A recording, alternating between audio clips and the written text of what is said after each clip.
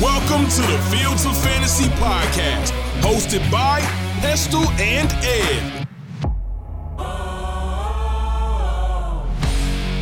And welcome to the Fields Fantasy podcast with Pestle and Ed from TH Fantasy Football. We are here for our final main show, really, I guess, of the season, for our Championship weekend review. How are you, Ed? How did your Championship games go? Oh, not very well. I mean, I lost both of them. So that's the headline figure. One of them I lost by about 0.24 points. Ooh. So that was pretty galling. And that upset me. But hey-ho, we'll go again next year. I was in 2 Dynasty finals. I was in 1 redraft final and 1 Money Best Ball final, and I lost all of them. I was quite glad that I lost in convincing fashion in the redraft one because it was where I'd left Amari Cooper in by accident. So I was quite glad that wasn't the critical factor in it. But it was a year of what could have been for both of us, I think, wasn't it? Yeah, and I think you shouldn't be too hard on yourself with the Cooper thing. I think that's very much a kind of like where we're disadvantaged on this side of the Atlantic, isn't it? Like last minute things like that where we don't realise we're fast asleep and we've left someone in a lineup. So yeah, I wouldn't be too hard on yourself. I did win a best ball league, so I was quite happy with that. There we go. At least we've got a victory in. We also want to say a massive congratulations to Sam Madams, the winner of the inaugural TH Fantasy Football Best Ball Bonanza. We managed to raise in our first year £1,015 for the Beeston Memory Cafe, a fantastic small charity supporting people living with dementia and their carers as well. And we will be back bigger and better next season, won't we, Ed? Definitely. I think, we were overwhelmed this year and the support has been phenomenal. Every single person that took part, thank you so much. And genuinely, I've seen at first hand just how much that money means to the charity. So thank you so much. Yeah, an absolute massive thank you to everybody who got involved with those and everyone who gets involved in all of the great charity leagues that are in existence as well, showing all the good that the fantasy football community does. Especially with these UK-based charities as well. Massive shout out from us to some other charity leagues we've been involved in. So the JTT Cup, organised by Matt Cullen, the FFCC by Murph over at 5 Yard Rush, the Warrior Bowl, the Orc Charity Bowl as well. So many different charity leagues going on. So please, if you haven't been involved in any this year, keep your eyes peeled over the off-season and get yourself involved in those. Secondly, a big shout out to everyone involved in our stateside fantasy football leagues as well. Quick shout out to our champions over in those leagues. So the inaugural TH Fantasy Football Cup winner was Gary Houston, and the winner of our first ever Fields of Fantasy Champions League was Martin Maguire as well. So congratulations to you two. Looking at our main leagues then, we've got 4 tiers to our league structure, go from Premiership down to Conference. So in our stateside Premiership, the winner was Ian Fairfield after promotion from 1A last year, and he prevented Zach Wild from making it 2 in a row. Division 1A, Dylan McNeil secured back-to-back promotions now in the Champions League and in the Premiership. In 1B, Greg Wild secured back-to-back promotions as well, so he'll also be in the Premiership and in the Champions League. Division 2A, Gary Houston bounced back after relegation last year, so he's back into the first tier. 2B, Liam Michael earned the title after a solid season, as did Rob Fusi. Clinched, I hope I'm pronouncing that right, Rob. Apologies if I haven't. Clinched championship against Matt Gilbert, who had been dominant all year, going 12-2. And then the stateside conference, Lewis Cook also took his first championship with help from Lamar Jackson and Kyron Williams on his roster. So thank you much for everyone who's involved in those. And a huge thank you to the stateside boys as well, to Liam, Tony and Dylan for letting us run those leagues. It's kind of one of our primary things we run over the year, isn't it, Ed? Yeah, it's great, the stateside. Again, it's involves a lot of people, good fun. And yeah, it's been a really successful league. So massive thank you, firstly, for letting us run those, the boys at stateside, but also those of you involved in those and facilitating our need to commission fantasy football leagues and continue to do drafts through the off-season. Final thing to mention, first time mentioning it this year, Ed, have you heard we have been shortlisted in the Sports Podcast Awards in the Best Fantasy Betting and Gaming category? Well, no, tell me more. Well, Ed, we've been shortlisted in the Sports Podcast Award in the Best Fantasy Gaming and Betting category. So please make sure you vote for us there. Head over to our social media pages. Have a look over on Twitter where you find the link. Please, please, please vote for that. As we've said umpteen times now, we are the only UK-based NFL-focused fantasy show in there. So we really need the help of the UK community, especially for that. Moving on, though, to reflecting on Week 17. It's time for one last time to look back at our heroes and zeros of the week. Fantasy Heroes. Lamb said CD's yards after he turned 13 receptions in 227 yards and a touchdown. He's now comfortably top of the league with the most receptions of all wide receivers. Just the 3 touchdowns this week for Kyren Williams. He's been an absolute fantasy beast and was RB1 this week. Devontae Adams bounced back from 1.4 points from being a 0 last week to 37.6 points and a hero this week. He's almost as infuriating as Dishonest Gabe. He kicked the Bengals right out of the playoff race. Harrison Butker got 24 points this week. Giovanna tight end on the list? Then let's go to Johnson of the Saints. Tight end 1 of the week, and I expect he wasn't on a single championship roster. Lamar Jackson, baby! An MVP performance from Baltimore's signal caller. He just keeps getting better and better. It was his highest score of the season with 36.34 points.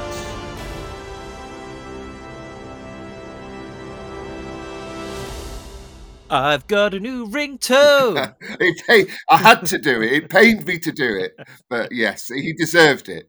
I'm going to clip that so that every time you phone me, that is what I am greeted with. Well, on that massive, massive high that's made me very, very happy, let's get down some negativity. Fantasy Zeros. King Henry abdicated the throne this week, and his 4.2 points likely proved costly for fantasy managers. Austin Eckler, I hate him. I refuse to say anything else. The Steelers secondary kept Tyler in their pocket as he only had 1 reception for 10 yards. It's been a season to forget for Chris Olave. He was a sinner yet again as he managed just 3 receptions. Mahomes threw a paddy at his wide receivers on Sunday, and they probably dropped that too. Mahomes' dynasty management will be hoping for reinforcements to arrive in Kansas during the off-season. Since Yoko came onto the scene, he's been rubbish. A coincidence? I think not. Poor old Travis Kelce.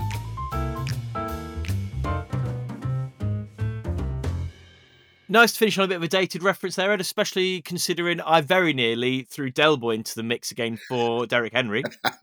I'll stand by that. I like that reference.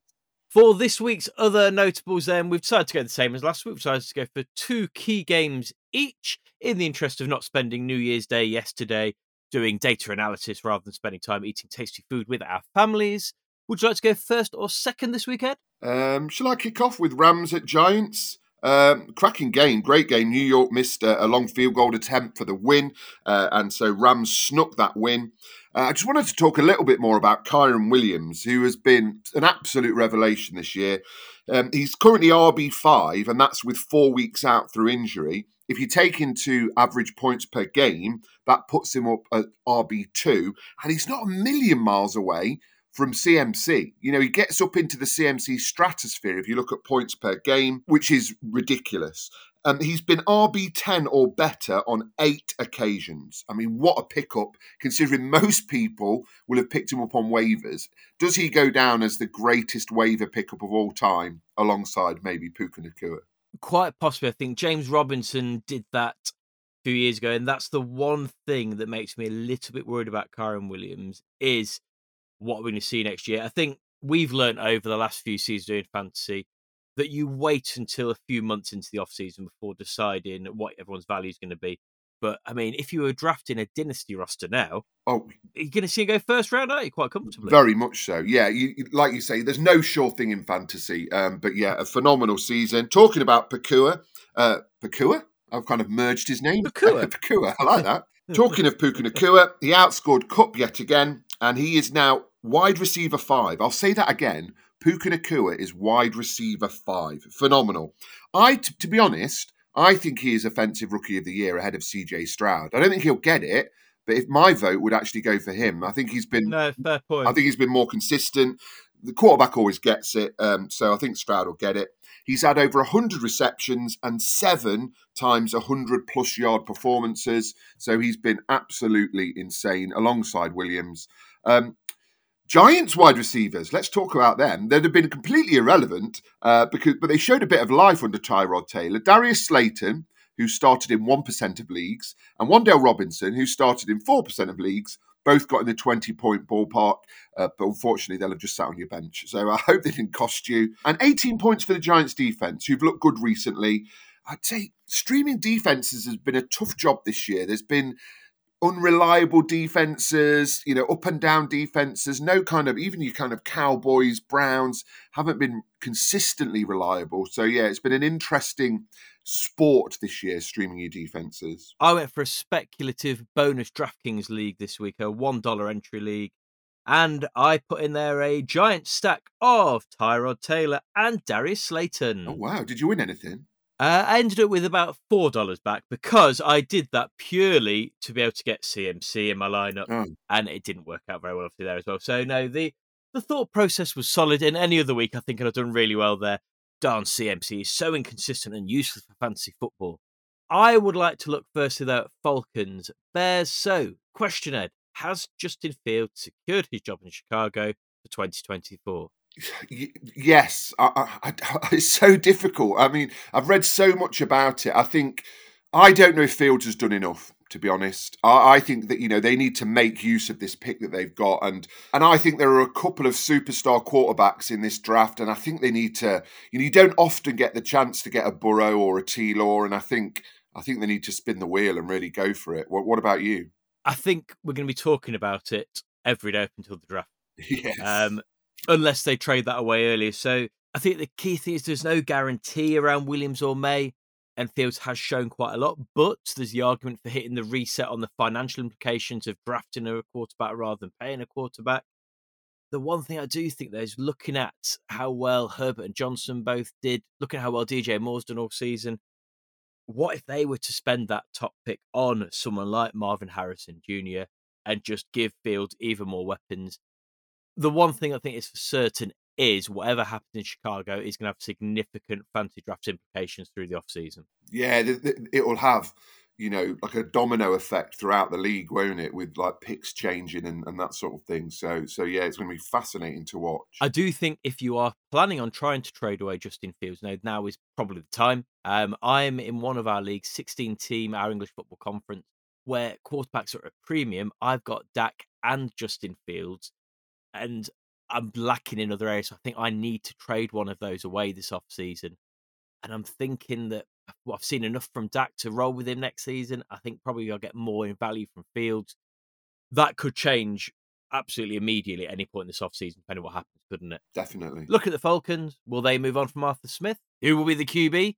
Remember when they declared being out on Lamar Jackson last offseason, Ed? That worked out well, didn't it? Yeah, well, it's been all right. Expect us to be discussing Bijan, London, Pitts at length this offseason.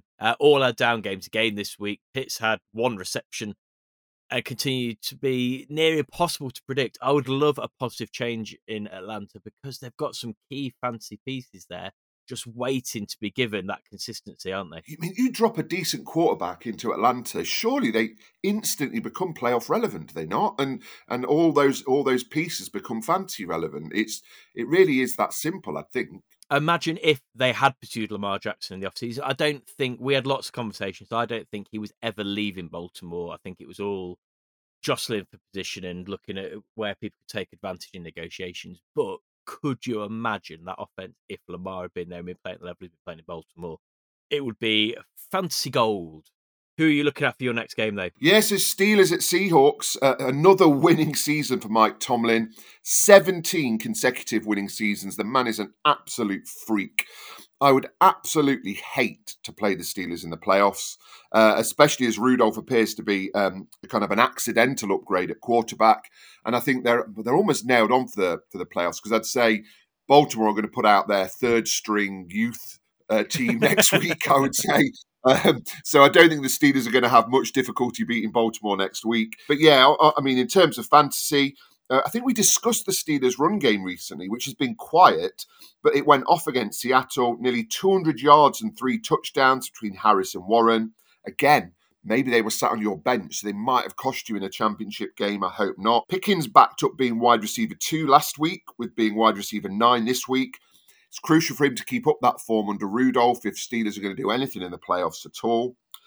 Tyler Lockett is wide receiver 34 this season, and DK Metcalf, wide receiver 19. They've let a lot of people down this year. Is there a more disappointing pair at wide receiver? Chase and Higgins, possibly, but I mean, Chase has still had a solid-ish season. I wouldn't say Metcalf and Lockett were disappointing because that's kind of where we said that we thought they'd be. We thought that DK was being overdrafted. We thought that Lockett would be a steady flex piece.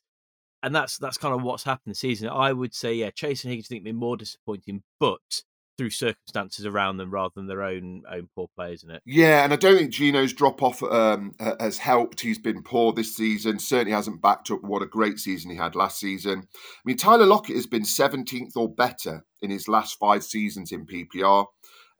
Metcalf's starting to see a kind of slow drop-off. He's gone from wide receiver 7, 14, 16, wide receiver 19 this year in PPR standings. He's only 26. I thought DK Metcalf was in his 30s. I don't know why. But you don't really kind of get these weird things about players. But anyway, yeah, he's only 26, so he's got a lot more to go. Can I ask you this, Mark? Do you think we could have expected more from Zach Charbonnet? Has he had a disappointing rookie season? Pre-draft, we'd have expected a heck of a lot more than this, but as soon as he landed in Seattle with Kenneth Walker there as well, it was always on the cards, this, wasn't it?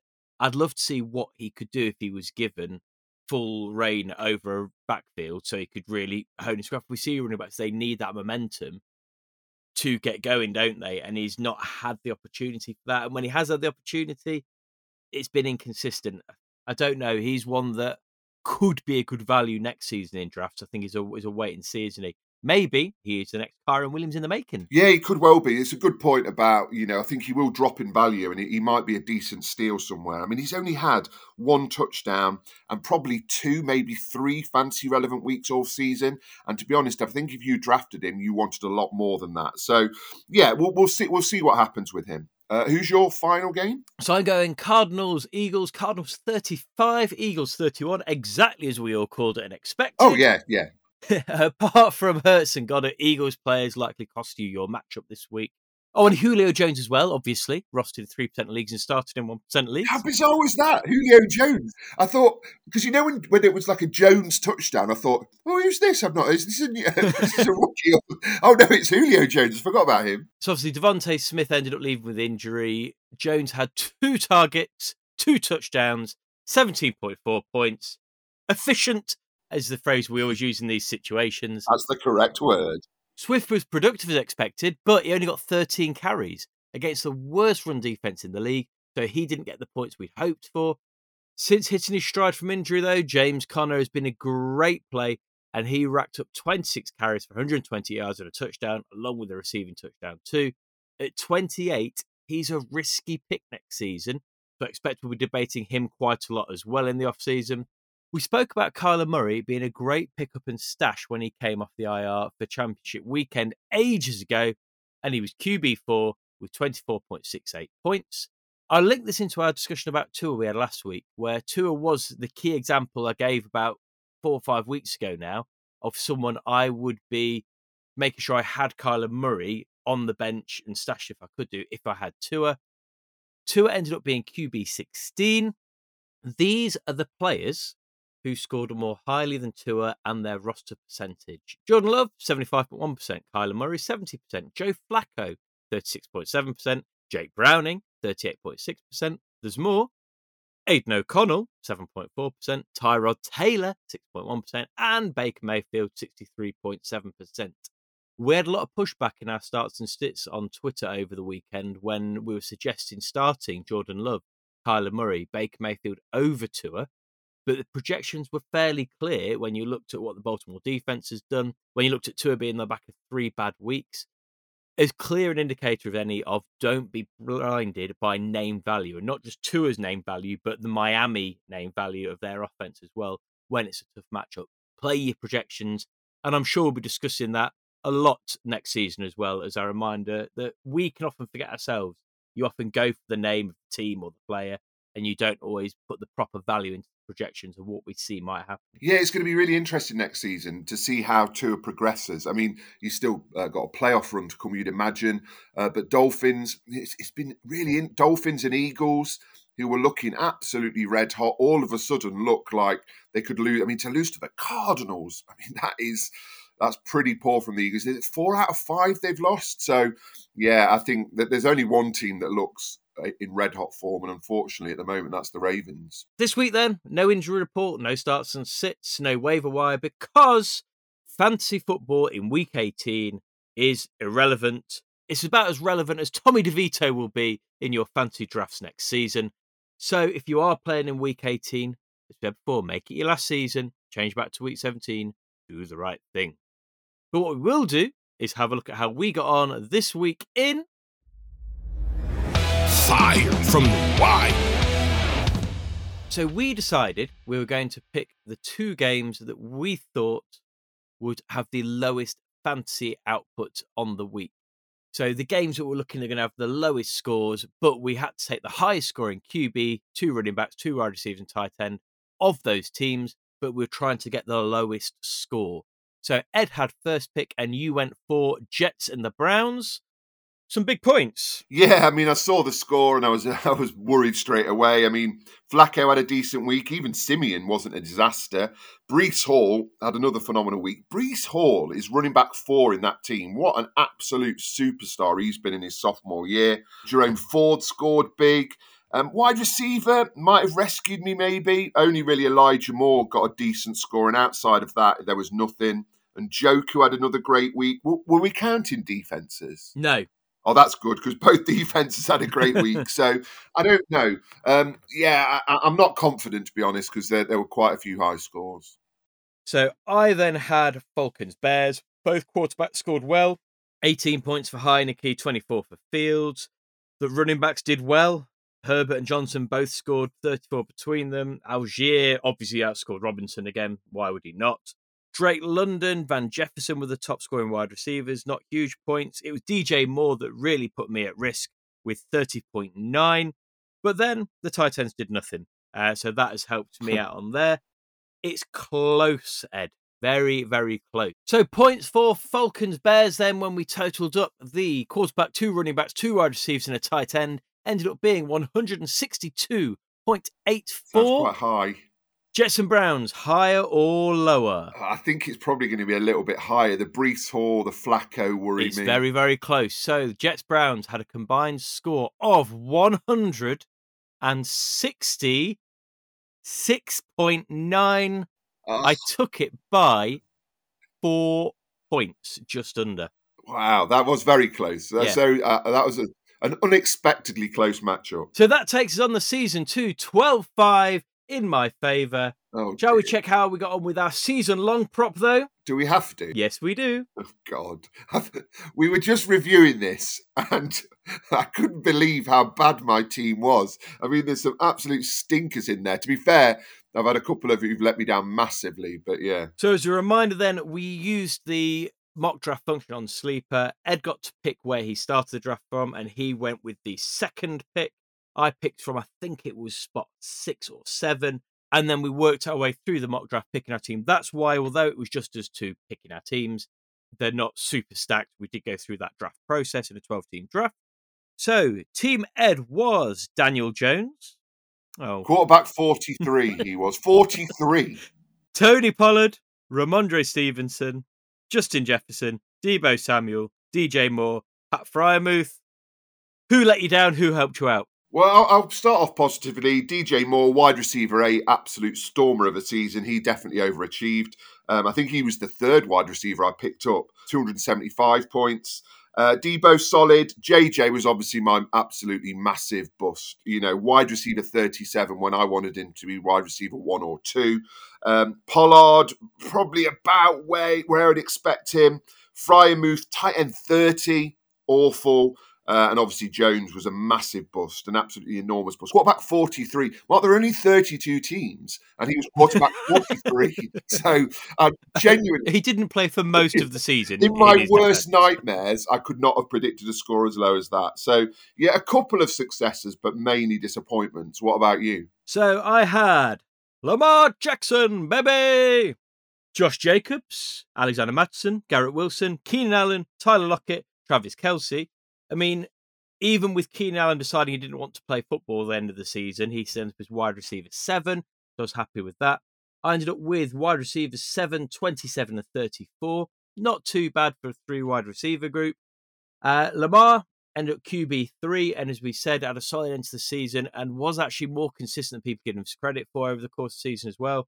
Running backs not so good. Jacobs was running back 23, Mattison running back 37, and then Travis Kelce, a down year for him, but a down year for him is still better than pretty much every other tight end in the league, except for Sam Laporta. So Travis Kelce finished as tight end 2, so not too bad. Points-wise, what was your point total, Ed? Or do you want me to give you mine first? Well, I think basically running back wide receivers, I think we're almost neck and neck. But what's won it for you will be your quarterback and tight end, because you've got quarterback 3 and tight end 2. I've got quarterback 43 and tight end 30. So my total score was 1,157.2. I won't leave any suspense. Mine was higher, 1,518 bang on. So that shows, if anything, firstly, how exceptional I am at fantasy props. I've now won the season 15-5. We won all, though. We won all now. Won all overall. So when we get to a decade's time, we'll see who the true championship is when we can forge a fantasy props dynasty. But what this really shows an experiment is how fantasy leagues aren't won at the draft. That shows how important drafting a robust bench is, how important waivers are, because both of us have been hit significantly there with injuries, change of circumstances, all the other things you can't predict when you're just drafting your fantasy team at the start of the season. Oh, God, yeah. Jones, Freiermuth, maybe even JJ would have been long gone from my starting lineup. So yeah, you're right. It shows a little advert for playing along and drafting and using waivers. Time for a little break. Want to get closer to Super Bowl 58 on game day? Pre-order your official Super Bowl program now.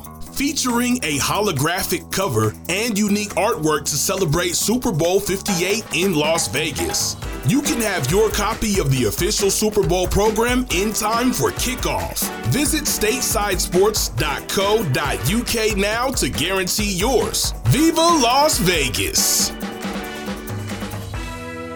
Our weekly reminder then that if you would like to secure yourself a copy of the Stadium Edition holographic Super Bowl program for Super Bowl 58, which will feature the logo of the 2 Super Bowl finalists, including the Baltimore Ravens, then make sure you head over to statesidesports.co.uk to get that ordered, or head over to Twitter, go to our pinned post, and you can get involved in our competition there to win yourself a free copy of the Super Bowl program delivered in time for the big game itself.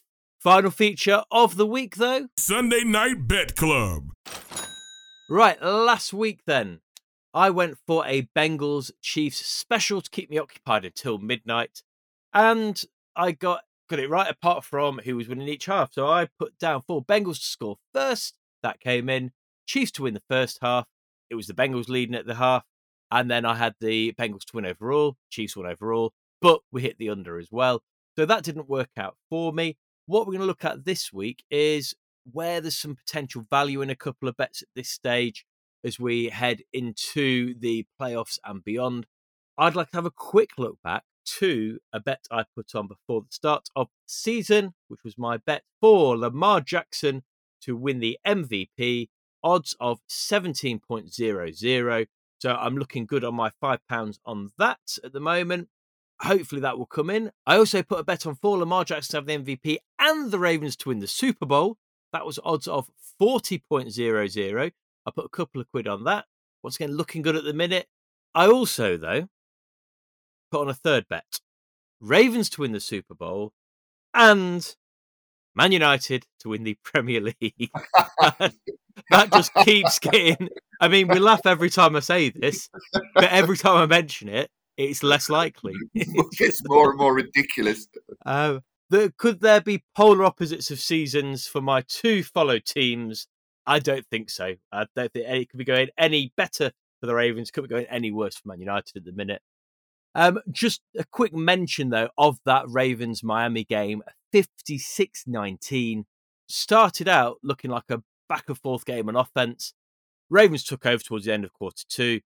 And then I think it was the back-to-back turnovers where Lamar just looked to regain his composure and get on, and Tua just looked shaken. He didn't look composed at all.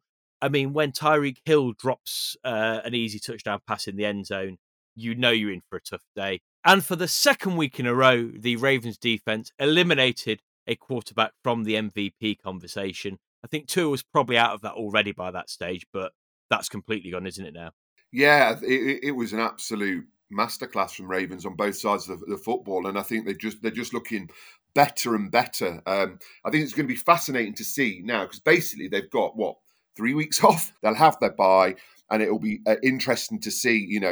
The freshness, will that really benefit them? Whoever they play, but you can't really see in the AFC at the moment. I mean, who's touching the Ravens at the moment? I don't think the Dolphins clearly aren't. The Chiefs, the Bills, I just don't know who gets close. I think it would be somebody like the Browns or the Steelers, to be honest, who would give you the toughest matchup. But even then, I'd like to see Joe Flacco go against the Ravens defense because I think we get a little bit carried away about just how great Joe Flacco is at the minute. Could you imagine if Joe Flacco won? That would be brilliant. I'll come on to that in a moment, actually, one of our potential bets. From a fantasy point of view, Isaiah Likely may well be the only tight end 2 who gets drafted in redraft leagues next season. And where will Zay Flowers' value sit as well? Dynasty, pretty high right now, I think. Oh yeah, what a second half of the season he's had. It felt like every week we were talking about Zay Flowers is close to going off, and he has done these last few weeks. He's been phenomenal. Back then to Sunday Night Bet Club for this week. So looking at value this week for where you might want to put some bets towards the end of the season. Ravens are 4.00 is a boosted bet on the betting app of choice. You got to put big money on to make it worth your while, really, but seems like a reasonable bet at this stage. I think the best value at the minute, though, for bets for Super Bowl is probably the Dallas Cowboys. So if you were to put a bet on the Ravens versus the Cowboys in the Super Bowl, that would be 11.75. And the Cowboys to win the whole thing, 17.00. I don't think the Cowboys will, but when you're looking at value for money on the bet, I think that offers your best return for something that does have a chance of coming in. You can put that bet on, but you won't get any money back. No, but if you're looking, won't win. But if you're looking to try to find some value, that's where I'd look. A very speculative bet. We mentioned it earlier. Browns to reach the Super Bowl, 17.00. The exact same odds as the Cowboys to win the Super Bowl. So this is a strange thing to say. I feel the Browns reaching the Super Bowl is more likely than the Cowboys winning it. I would not. I mean, I don't like the Browns. I don't like their fans. I think their fans, on the whole, are morons. But I do think the Browns have got a good chance of getting to the Super Bowl. If I could think of the worst possible thing to happen over the course of the season now, after how dominant the Ravens are at the moment, it would be for the Browns to reach the Super Bowl with Joe Flacco as quarterback. I can't think of anything worse, which is why I might put a lot of money on it, so at least it has a nice spin to it if it happens. If they get to the Super Bowl, Joe, I think we should end the podcast, because as a Bengals and Ravens fan, that would be pretty awful, wouldn't it? Finally then, Kevin Stefanski looks nailed on for Coach of the Year, 1.08. I think Dan Campbell's a bit disrespected in this for me at 17.00. Built on success over the last couple of years, and he deserves it in my eyes. But fourth in the betting behind Stefanski, D'Amico Ryans and Shane Steichen. I think that's a little bit... I mean, I'm not going to bet on it. It might be worth it if you want to pop in a little accumulator. It's an outside chance. But I don't know. That they just seem like quite long odds for someone very deserving of it. Or am I being a little bit too Lions friendly there? No, I think Lions have had a great season. But I think if you look at kind of what Stefanski's had to work with at the Browns, and obviously Deshaun Watson being, well, nothing short of a failure, really, and they've managed to find a way, then you can see why he's such a hot favourite. When the odds are 1.08, it's pretty much in the bag happening, isn't it? That does close a couple of our previous bets from the season where I put Dan Campbell for Coach of the Year in the mix as well. Little announcement though, while I talk about Sunday Night Bet Club, we will be bringing back the Sunday Night Bet Club show for one time only in Super Bowl week.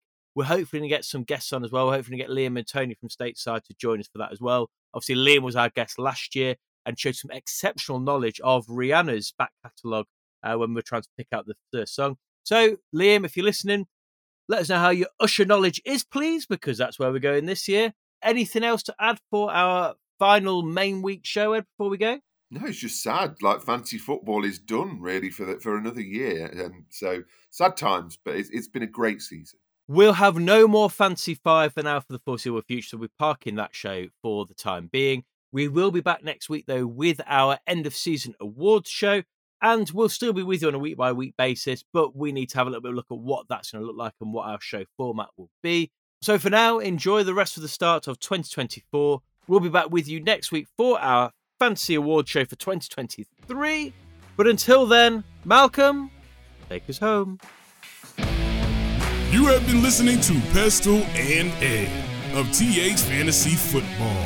For more content, follow TH_fantasy_NFL on Instagram and Twitter.